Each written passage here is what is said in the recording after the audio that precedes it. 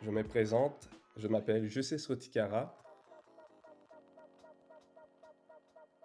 je suis cinéaste et récemment boursier d'une bourse en fait au Conseil des arts et des lettres du Québec. C'est la pratique dans laquelle je me développe artistiquement en ce moment.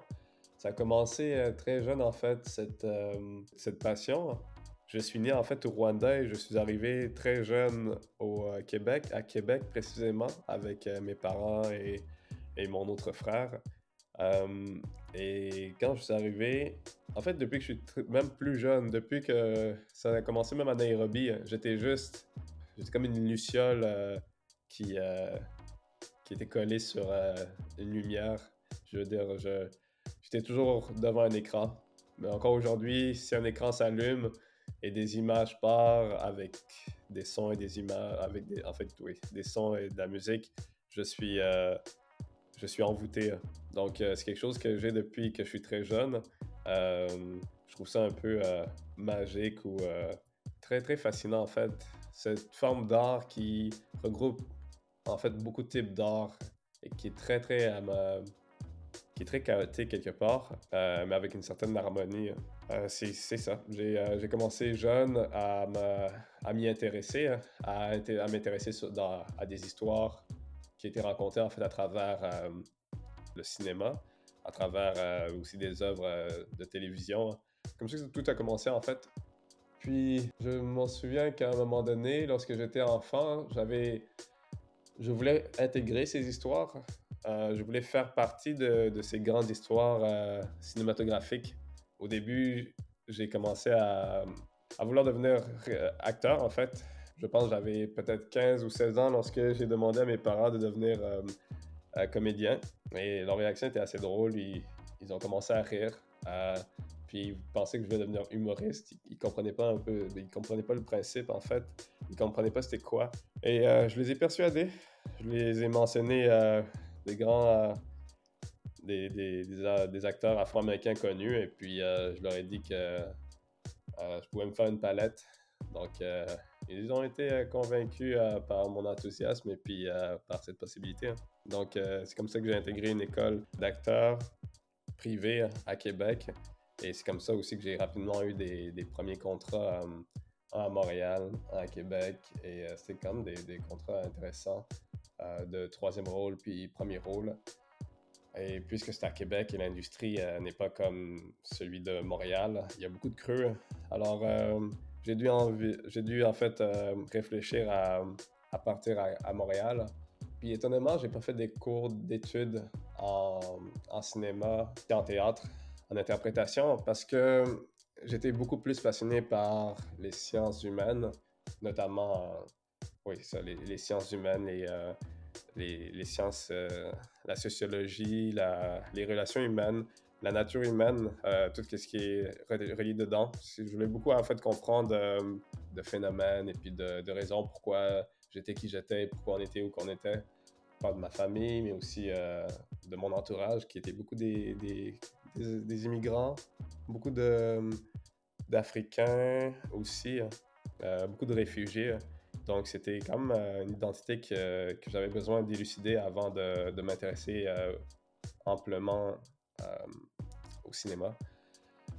Et puis, ce qui est arrivé, c'est que je suis parti en fait de Québec à Montréal pour faire des études universitaires en sciences, en sciences humaines encore, là, en études internationales, sciences politiques. Et puis, entre-temps, j'avais quand même toujours l'ambition d'intégrer l'industrie du cinéma en tant que comédien. J'ai comme changé d'avis lorsque je me suis retrouvé à Montréal et j'ai remarqué qu'en fait, que Montréal était finalement plus diversifié que je le pensais comparativement à mon coin de Québec qui était pas mal.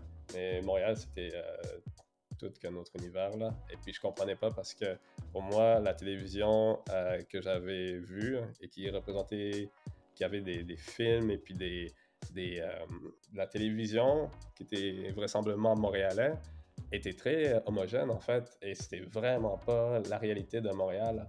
Et donc ça m'a fait un choc. Je m'en souviens d'avoir été particulièrement fâché envers Radio-Canada que je faisais extrêmement confiance.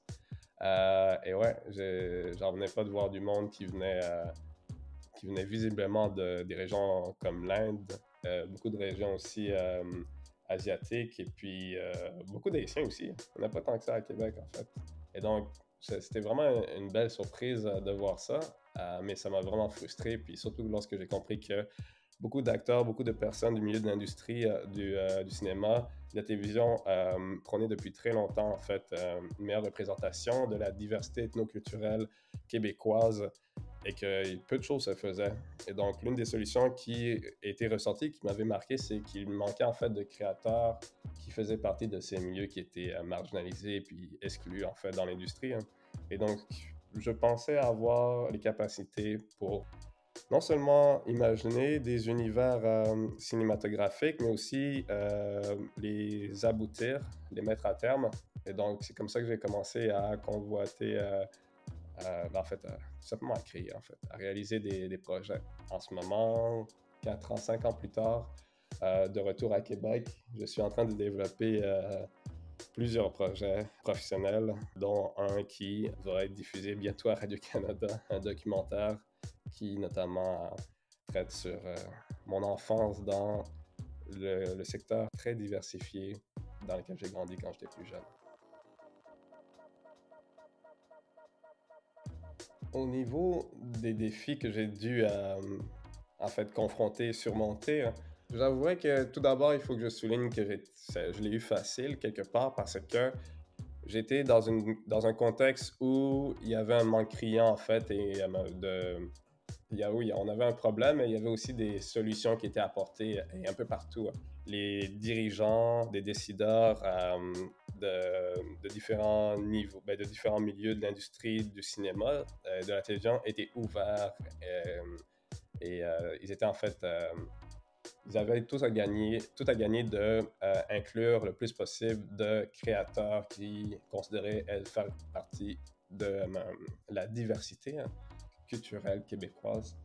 Donc, je pense que le premier défi que j'avais à surmonter, peut-être avant ça, en fait, c'était de croire que je pouvais le faire, même si j'avais pas de preuves, non seulement de moi, pas d'antécédents, mais non plus pas de filet, en fait, de communauté claire ou, comment dire ça, je n'avais pas beaucoup de références en termes de réalisateurs d'origine africaine, réalisateurs noirs. Il n'y en avait pas. Il n'y en avait juste pas vraiment beaucoup que je connaissais, du moins, et qu'on voyait en fait régulièrement dans les canaux médiatiques populaires québécois. Et puis, en fait, c'est ça. Je pense que c'était c'était un défi à croire en moi. Et je pense qu'en particulier lorsque tu es lorsque tu es considéré comme noir, on te c'est on s'attend pas du mieux pour toi, de toi en fait. Je sais pas si ça fait du sens. On s'attend le pire quelque part. On s'attend que on échoue ou qu'on soit pas capable d'aboutir. Et donc ça, il fallait que je passe à travers ça, là, parce que je pense que c'est un des défis de juste être noir. Hein. C'est de croire qu'on vaut la peine de se valoriser hein, dans une société, une société qui je sais pas nécessairement, qui pense autrement. Mais ça j'ai passé à travers durant mon enfance. Mais en tant que réalisateur, j'ai pas eu vraiment beaucoup de défis, à part peut-être essayer de persuader mes équipes de créatrices, je sais pas si on se dit comme ça, en tout cas, que parfois, pas tout le temps, mais parfois que on pouvait me faire confiance parce que j'avais l'impression que aussi il fallait que je prouve. En fait, non, il fallait pas que je prouve. Il fallait juste que je sois capable de maintenir mon bout de bâton de temps en temps pour dire écoute, je sais que peut-être tu es biaisé pour X raison à cause que tu penses pas que juste parce que il y a tellement de biais là, concernant le fait d'être un noir puis le fait d'être un jeune en plus là. Ça, je pense que c'était un défi à surmonter quelque part.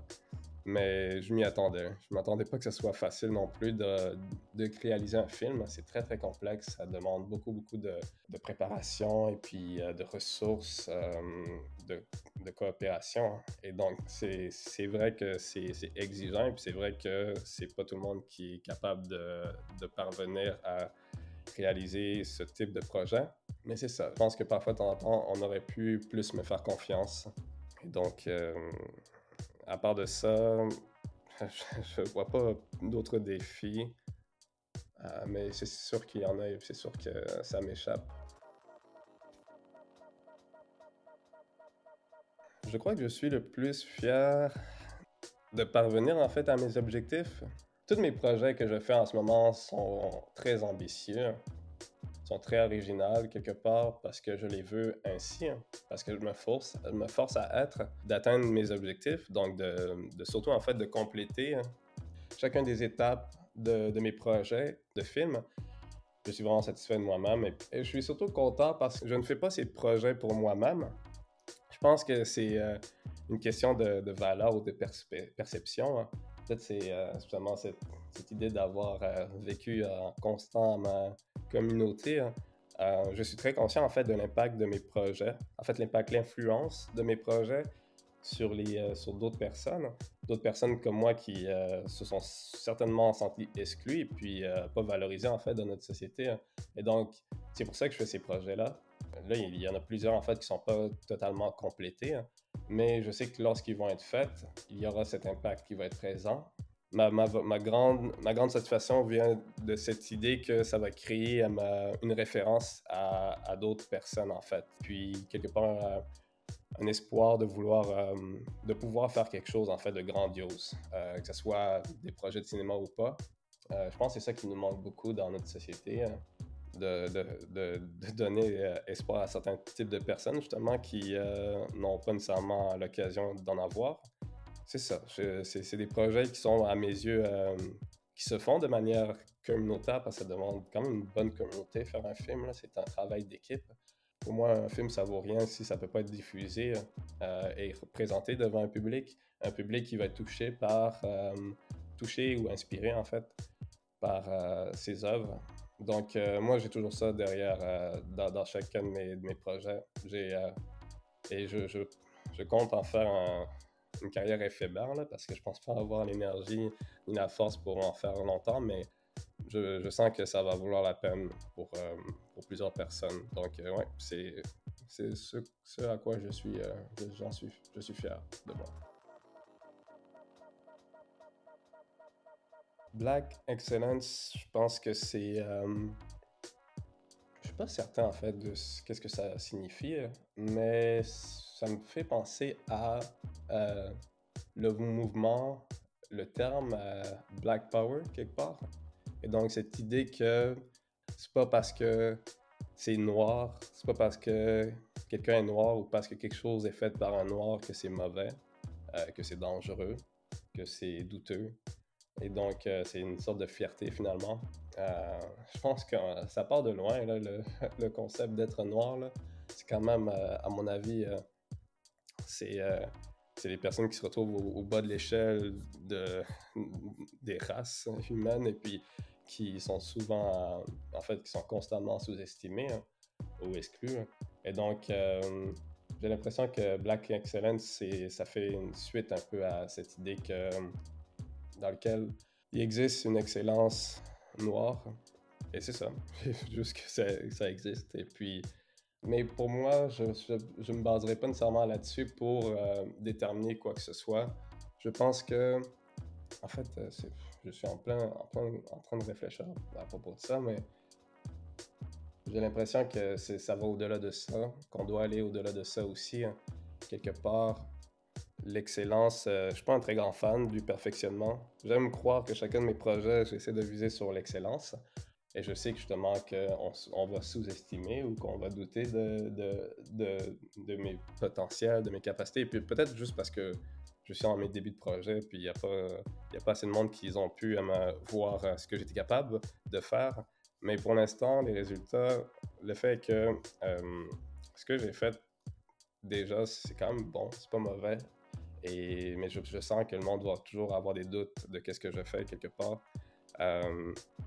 Et personnellement, moi, j'ai grandi avec l'idée de jamais nécessairement, de jamais croire que je pouvais être parfait, puis de jamais de croire à la perfection, mais de croire à ce que je pouvais faire de mieux par moi-même et de moi-même. Et donc, tant aussi longtemps que je pouvais être satisfait de ma propre excellence, je pouvais me suffire dans ce que je faisais. Et donc, c'est un peu, ouais, c'est beaucoup de l'autodétermination, l'autosatisfaction.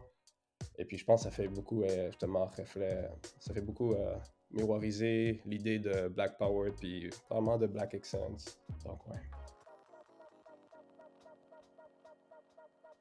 J'entrevois l'avenir comme quelque chose de pas si différent, en fait. J'entends beaucoup de monde parler que les choses vont changer, mais je sais pas. Moi, je doute. Les choses sont tellement les mêmes tout le temps, constamment, et peut-être c'est à cause que j'ai trop étudié les sciences humaines. Euh, j'ai vraiment voulu tenter de comprendre les comportements humains et puis notre nature humaine. Puis il y a des récurrences constantes. Et puis je pense qu'une des récurrences qui est claire, c'est il y a toujours des injustices, il y en aura toujours. Et puis aujourd'hui, comme avant, il y a encore les mêmes défis qu'on doit surmonter, qu'on doit confronter, hein, et c'est vraiment perturbant. En fait, c'est juste c'est chiant. On doit toujours confronter des enjeux qui vont opprimer certains, qui vont en fait avantager d'autres au détriment d'autres personnes. C'est juste infini comme processus. Ce qui arrive par exemple avec Black Lives Matter, c'est quelque chose qui n'est pas si différent d'il y a 50 ans, encore moins d'il y a 100 ans. Je veux dire, il y a clairement des grandes différences qu'il y a eu et puis des améliorations. Les tensions, les injustices sont présents, peut-être moins présents qu'avant parce qu'il y a plus de monde qui sont très alertes, beaucoup de monde qui sont épuisés et tannés, et je veux dire, de manière intergénérationnelle. Et je pense qu'en effet, on sent cet épuisement, mais je doute fortement que dans 50 ans, on pourrait être fier de nous et puis dire qu'on a rayé le problème. Cependant, c'est pour ça que je pense que c'est important d'agir et de contrer un peu ces récurrences d'injustice en prenant action, en fait. Et puis, je pense que les mouvements actuels, mais aussi s'exprimer à travers l'art, c'est une façon de prévenir ou de, de rehausser, de donner espoir et puis inspirer les personnes à agir à leur tour. Et comme je sais que j'ai été influencé par des œuvres qui datent d'il y a très longtemps, d'il y a 100 ans, d'il y a 20 ans, et des personnes qui avaient eux-mêmes des problèmes qui sont pratiquement similaires à aujourd'hui. Et c'est ça, j'aime ça croire que dans mon cas, les projets que je suis en train d'entamer vont faire partie d'encore une fois de référence, de phare pour d'autres personnes, d'autres générations aussi qui vont suivre, qui vont devoir aussi confronter d'autres situations comme on vit en ce moment, d'injustice, d'inconsidération, et puis c'est ça, de récurrence éternelle de choses poches qui arrivent à d'autres, à nous là. Mais c'est ça, mais dans tout ça, il y a toujours la possibilité de faire de belles choses et puis de s'entraider, et puis de sortir, de sortir en nous et puis chez les autres le bon côté de l'humanité, hein, la bienveillance et puis tout ça, là. Donc, c'est ça que je mise en tout cas dans mes projets, puis c'est ça que je m'attends aussi d'autres artistes qui puissent à leur tour m'inspirer, puis inspirer ceux qui sont proches de moi et ceux qui sont un peu moins proches de moi, mais on est tous connectés finalement quelque part. C'est ça. J'espère le mieux, tout en étant lucide et conscient en fait que le pire va rester encore parmi nous. Et c'est ça.